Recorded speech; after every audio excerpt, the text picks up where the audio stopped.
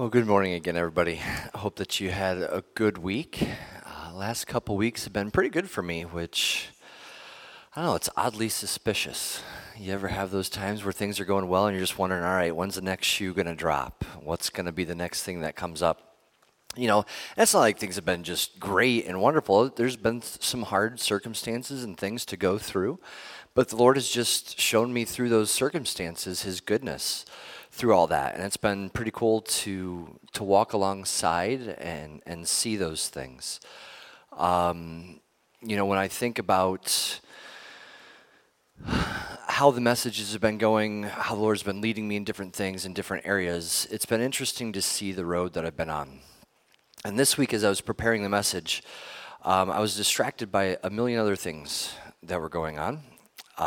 And I knew for the opening portion, I needed to wait to see who was going to be here today. Because the Lord really just placed something on my heart. You know, it's always been my goal each year to try to be more encouraging as a person. And, you know, my opening question revolves around, have you ever had something said to you matter-of-factly? Like something that there's not a lot of wiggle room for you to deny or reject. Of course, you always can. But it's something that's said in such a way that just it hits you between the eyes.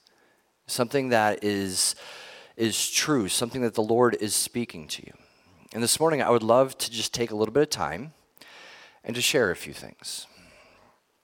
To share some things that as I prayed about who was going to be here, as I prayed about who the Lord would put on my heart, I'm just going to faithfully follow through with it. So with that being said, there's multiple names here, so I'll have to be a little bit more specific. I'm going to start with Dave Divalbess. Dave, you have a servant's heart, and your smile lights up a room. Christ just exudes from you, and it's good to see. Thank you. Shay, you have great wisdom because you have such a love for books. And you are taking on your mother's heart for mentoring others. I truly appreciate what you do with Aaliyah. Tim, you have such a heart and a mission for the gospel. It's inspiring and it's encouraging.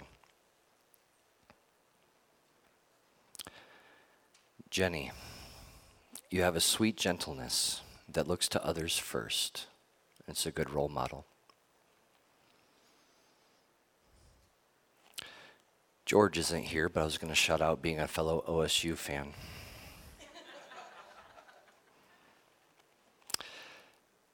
Harriet, you have such a strong perseverance with all that you have been through.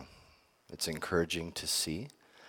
And your ability to reject things, as I know that you're going to reject this, is off the charts.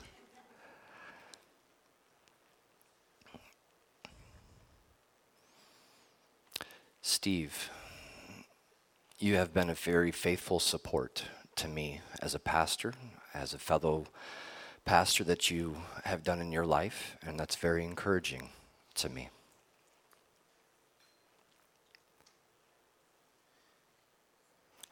Nancy, you have a very gentle compassion about you that looks to others' needs first.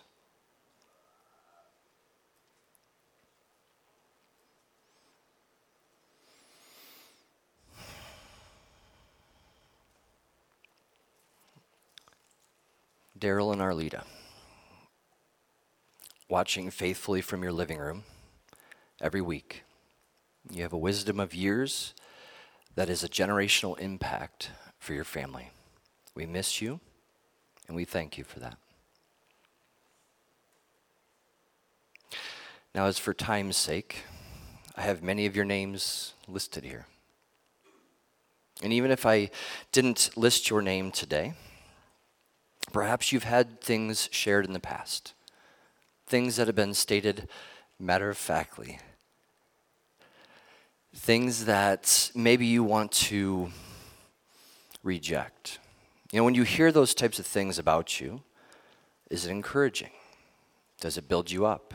Do you deny it? Do you feign humility and just pass it off like, oh, the pastor, he's just trying to make a point? Touché. Because today in our passage, I want us to see the truth in God's word. As Paul states something very pointedly, very matter-of-factly for the people to hear. I want us to be encouraged by the hope that he gives. So if you have your Bibles, please join me in Colossians 3. Again, as we're going through Colossians, you can always just keep something in there. Go ahead. Oh, I thought you had something to say. Like, I was giving people time to get to Colossians 3.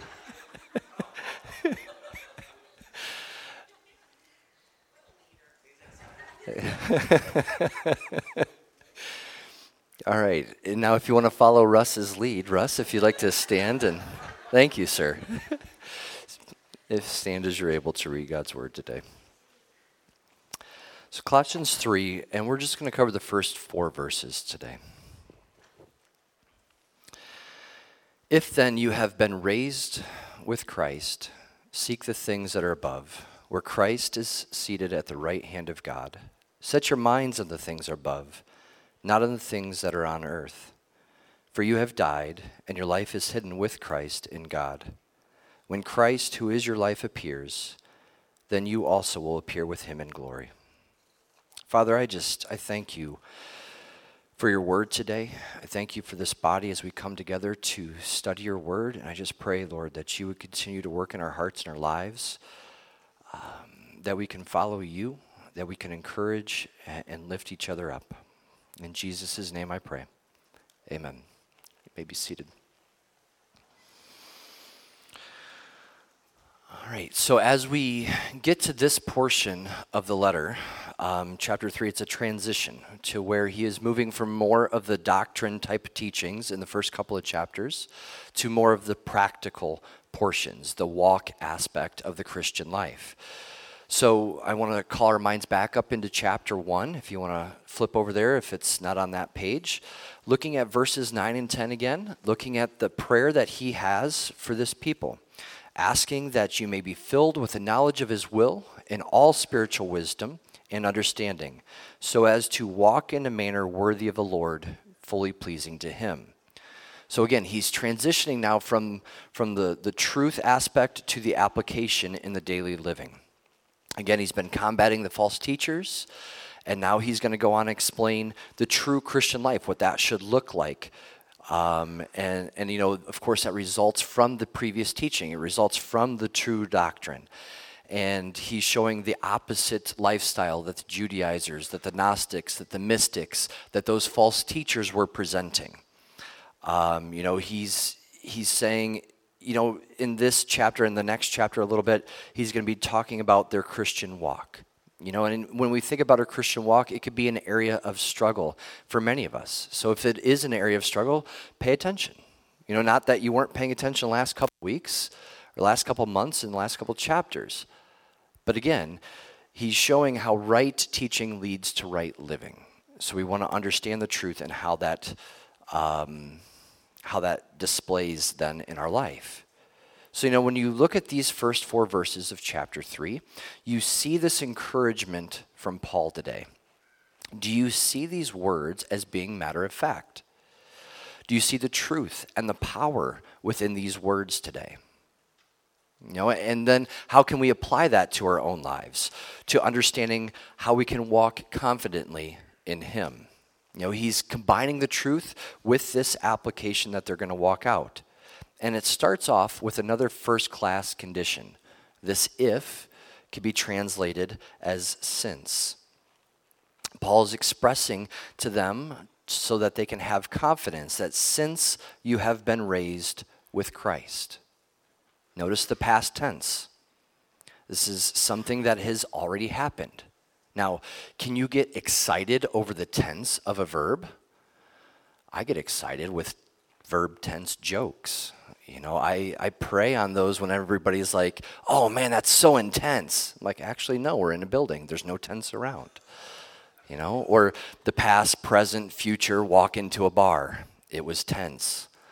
It's silly things like that that can get me excited, laughter.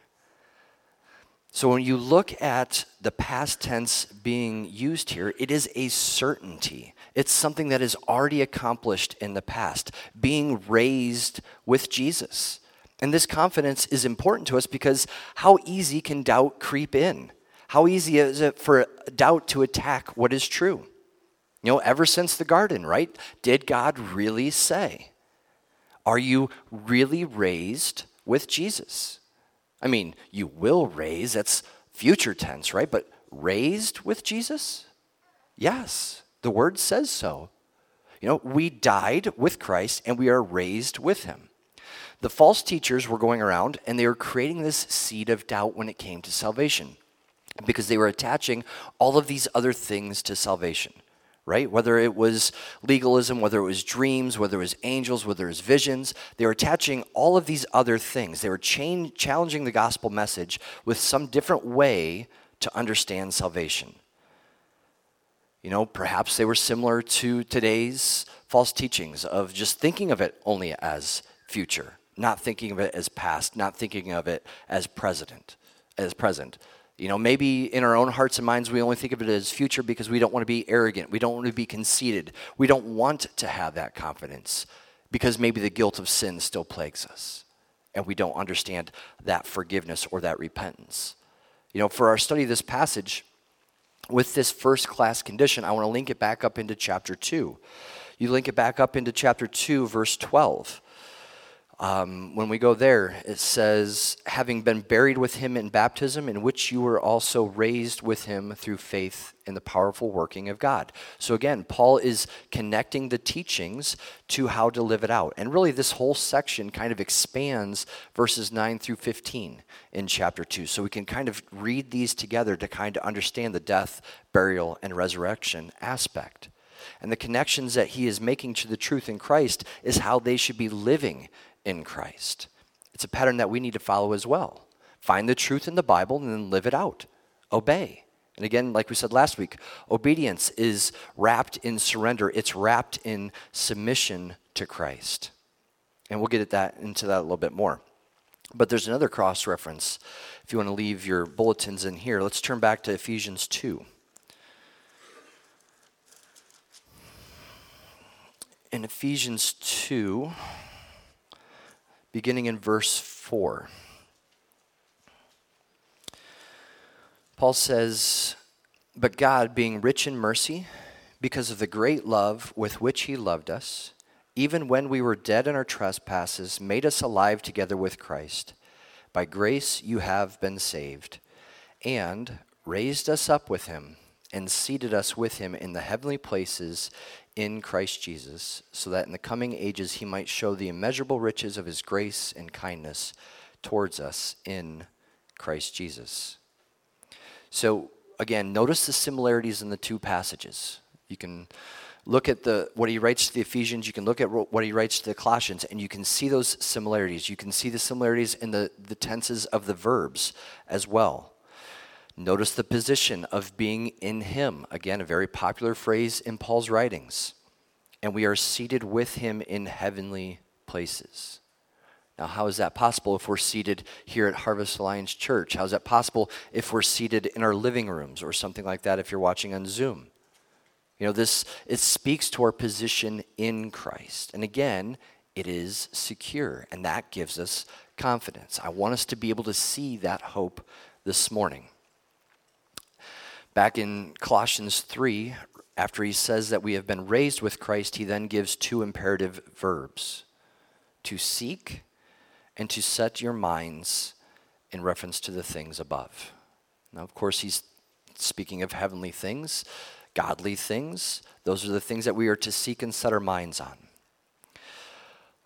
To seek is to be, it's a present imperative, so it's a continuous action on our part. Since you are raised, seek the things that are above. Since you are raised with Christ, as Ephesians says, we're already as good as seated next to him in heavenly places. To seek here implies not so much an investigation, but rather it's an effort to obtain. It is a desire. It is a striving for those types of things. It is the goal of your heart. The NIV translates this section as set your hearts on the things above. So it's that setting of the aim of your heart, your passion, your desire. So that within the translation of these two verbs, we see how Paul is talking about setting your heart and setting your mind, dealing with your heart and your mind, and how both of those things need to be Godward in direction. So, simple question about this: what is it that we are seeking? Where are the desires of our heart driving us? Is it closer to God, or is it closer to the things of this world? It's a good question to ask as we examine ourselves from time to time, because I think for seasons that focus can change a little bit in terms of the desires and our passions, depending on the circumstances and stages of life that you're in. And we'll talk about that a little bit more when we get down to verse 4. But I want us to think about our heart's desires. I want us to think about our passions and where they're focused. Now, along with the desires of the heart through the seeking, Paul says to set your mind on the things that are above. So these things go hand in hand in our understanding, because the desires need to be for Christ and for the things above. And believers need to be fixated on those things, not on the things of the earth. So Paul's kind of giving us this portrait of the Christian life to where our focus needs to be, where our minds need to be occupied in a large way. Paul's not concerned about the things of the earth, about the fears, about the anxieties, about the worries that we can deal with.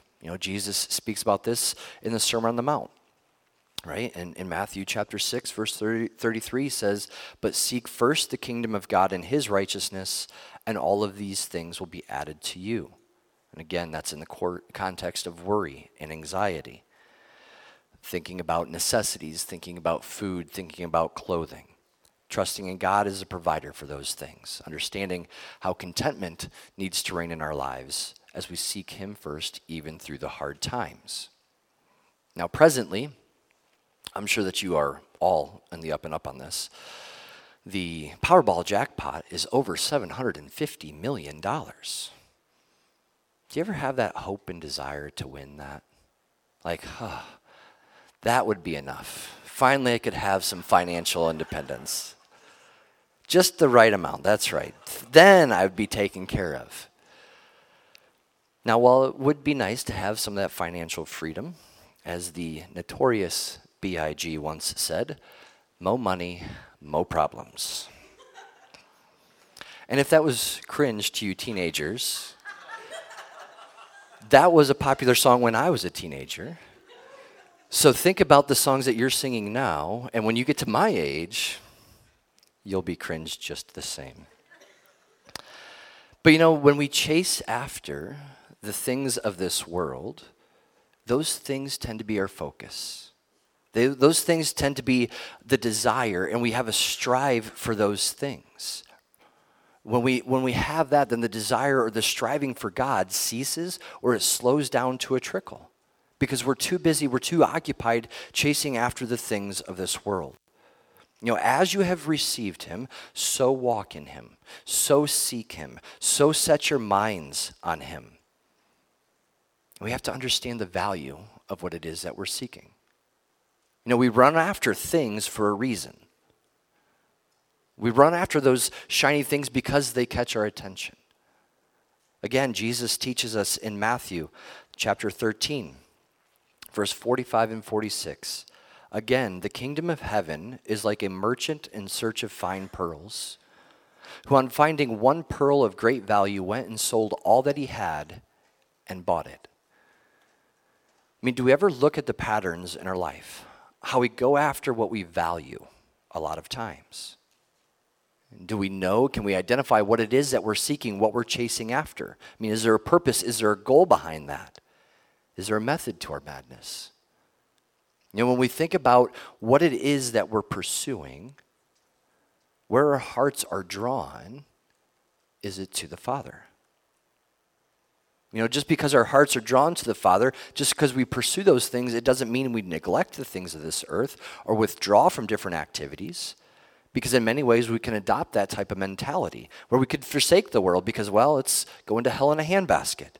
Who cares about those lost people? I'm saved. That's all that matters. But that's not the heart of God. The heart of God seeks and saves the lost. The heart of God is chasing after those things, correcting injustices. When we're setting our mind on the things of above, what it means more so in our lives is that we are aligning ourselves with the will and the heart of the Father. We're trying to figure out what his plan and purpose is through his word, studying what his commands are so that we can then go live that out. That's what's meant by setting your heart and your mind on the things above. Jesus shows us this in his life. He was a great model for those types of things. I find this most expressed in the Gospel of John because in multiple places it talks about how he and the Father are one. And in John chapter 5, verse 19, he says, "Truly, truly, I say to you, the Son can do nothing of his own accord, but only what he sees the Father doing. For whatever the Father does, the Son does likewise." And when we think about our relationship with God, are we sons and daughters? If Jesus as the Son is doing the will of the Father, what are we doing as sons and daughters as well? Are we doing the will of the Father? The thought that this kind of lines up with is how we are to be in the world but not of the world. Because now we are his. We have been bought with a price. There's a marked difference in our lives where the light of God is shining through us. To where we bring that light of the gospel message, we bring that light of eternity into the dark places of the world.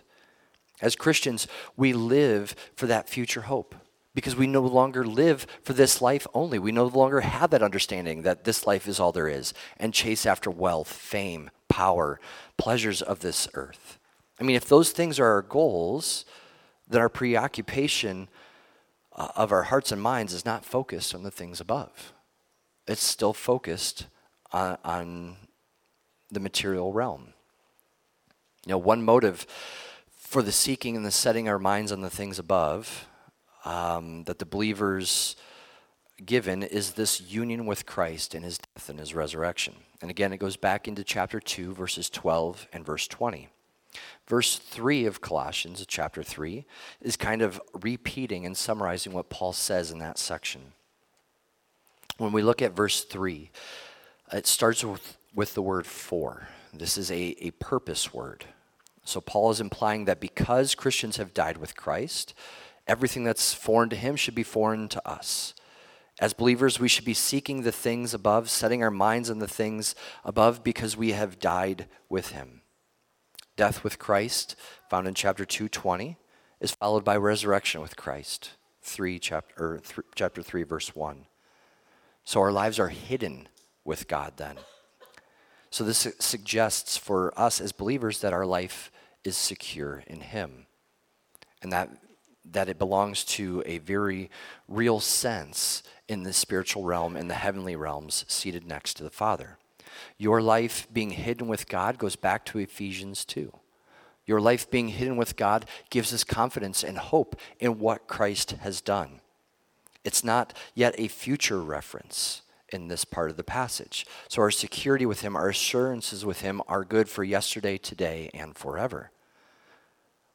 So there shouldn't be doubts in our minds when it comes to the saving work of Christ, when it comes to our salvation, because it's in what he has already accomplished. Again, the false teachers, the other voices that were out there were distractions. We have to know and believe that Christ died for your sins. And we have to walk in that truth. We have to experience that joy each and every day because those voices will try to come in and create those doubts. They will try to come in and take away that hope, that joy that we have found in Christ. Our present life draws nourishment from that. It draws strength from that understanding. Jesus says so much in John 14. In John 14, verses 19 through 21, he says, "Yet a little while, and the world will see me no more. But you will see me, because I live, you also will live. In that day you will know that I am in my Father, and you in me, and I in you. Whoever has my commandments and keeps them, he it is who loves me. And he who loves me will be loved by my Father, and I will love him and manifest myself to him. Notice the because I live, you also will live. We are alive to Christ because Christ is alive. Our life is safe with him because he is seated at the right hand of God. When we think about our life, that's kind of a funny thought. Have you ever heard phrases to describe your life? Like music is life, or football is life. Whatever team you want to put in there, put in there. Or in the famous words of James Earl Jones, baseball is life. I can't get as deep as he does. But that's from the Sandlot, to where we have all of these other things, whether it's work, work is life, or we live to work, vice versa. We have all of these other things that can describe what life is. But when we think about how we describe ourselves, as you talk to people, you get to know them. And in the first few conversations, you can probably understand what a person's passions are. You could probably understand what makes them tick or what motivates them, what they have their hope in, what they're chasing after. You think about those types of conversations that you might have as you understand their passions. And for different seasons, that focus can change. For instance, a young mom that has 3 or 4 young kids. Kids are her life probably.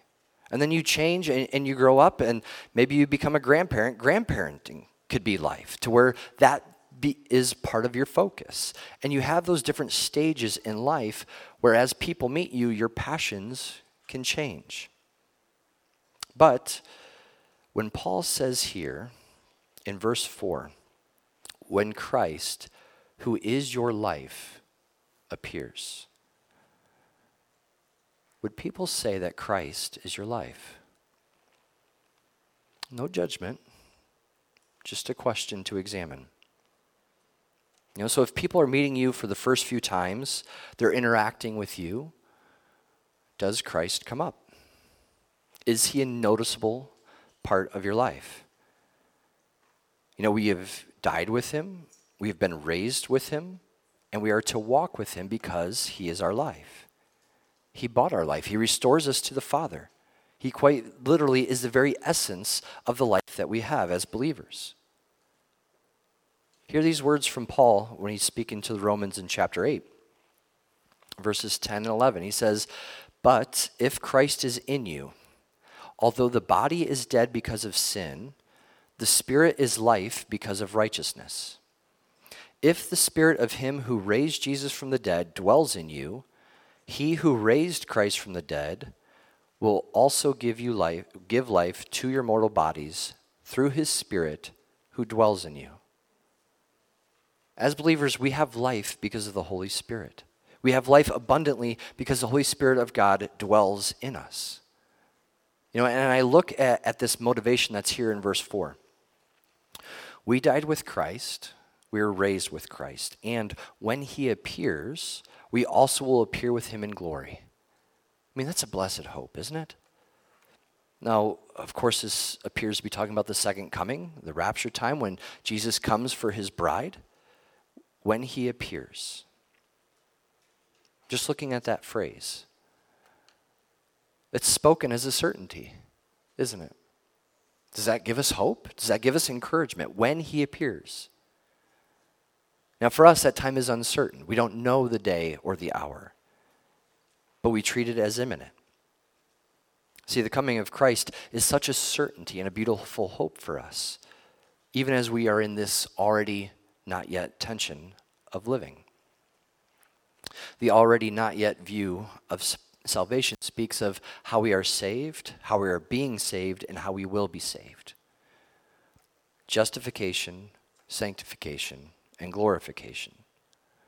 The already part of salvation is asserted in our passage today in terms of the justification that has been brought to us by Christ. We see this in the past tense verbs. We are justified. It's already a done deal by what he did for us on the cross. I think it's said this way in this passage, one, because it's the truth, And two, because of the competition or the false teachers that are saying that salvation could be reached through other means.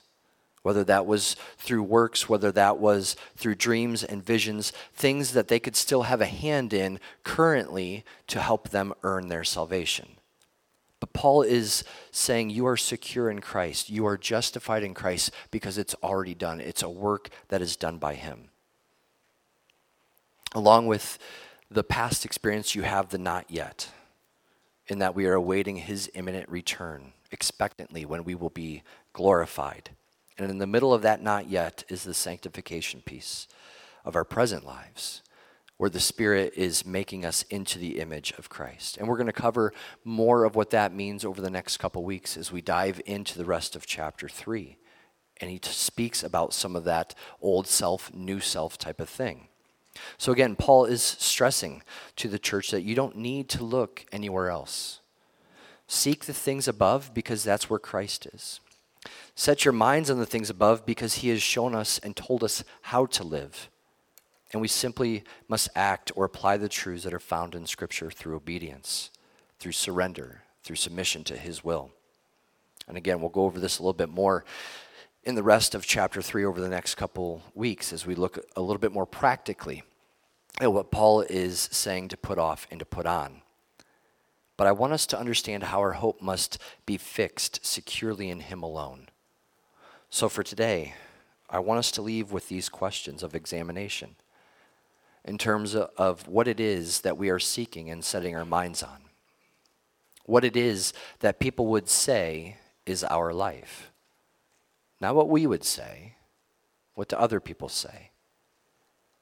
And I want us to do this because we need to rest in this blessed hope that we have in Jesus, that we are raised with him, and that we are raised to new life. And the life that we have is abundant through the Holy Spirit who lives in us. And that abundant life gives us such joy, such passion, because we know and trust that we have been saved. And we know and trust what we've been saved from and what we're saved unto. And as we examine that in our own hearts and minds, it motivates us to continue to advance the gospel forward, to encourage, to build one another up for the purposes of his kingdom. Not for our own fame, not for our own wealth, not for our own power, but for the glory of God and God alone. Let's pray. Father, as we come here this morning, Lord, I am encouraged by this body.